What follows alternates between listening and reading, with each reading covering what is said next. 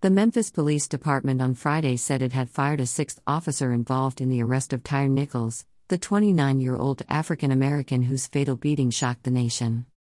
Preston Hemphill, who had been in the southern U.S. city's police force since 2018, violated multiple departmental policies, including on personal conduct, truthfulness, and regulations on taser gun use, the department said in a statement. 5 other officers had already been fired and charged with murder over Nichols' death.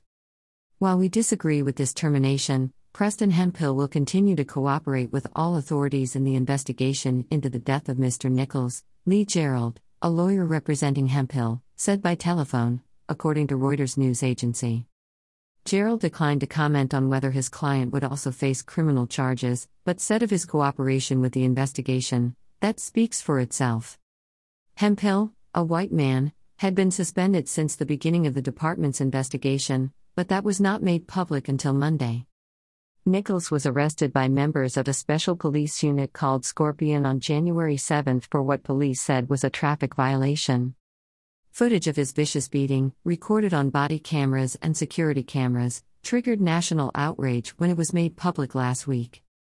Police video showed Hemphill at the initial traffic stop when officers attempted to detain Nichols, but he was not among the officers who chased Nichols down and beat him.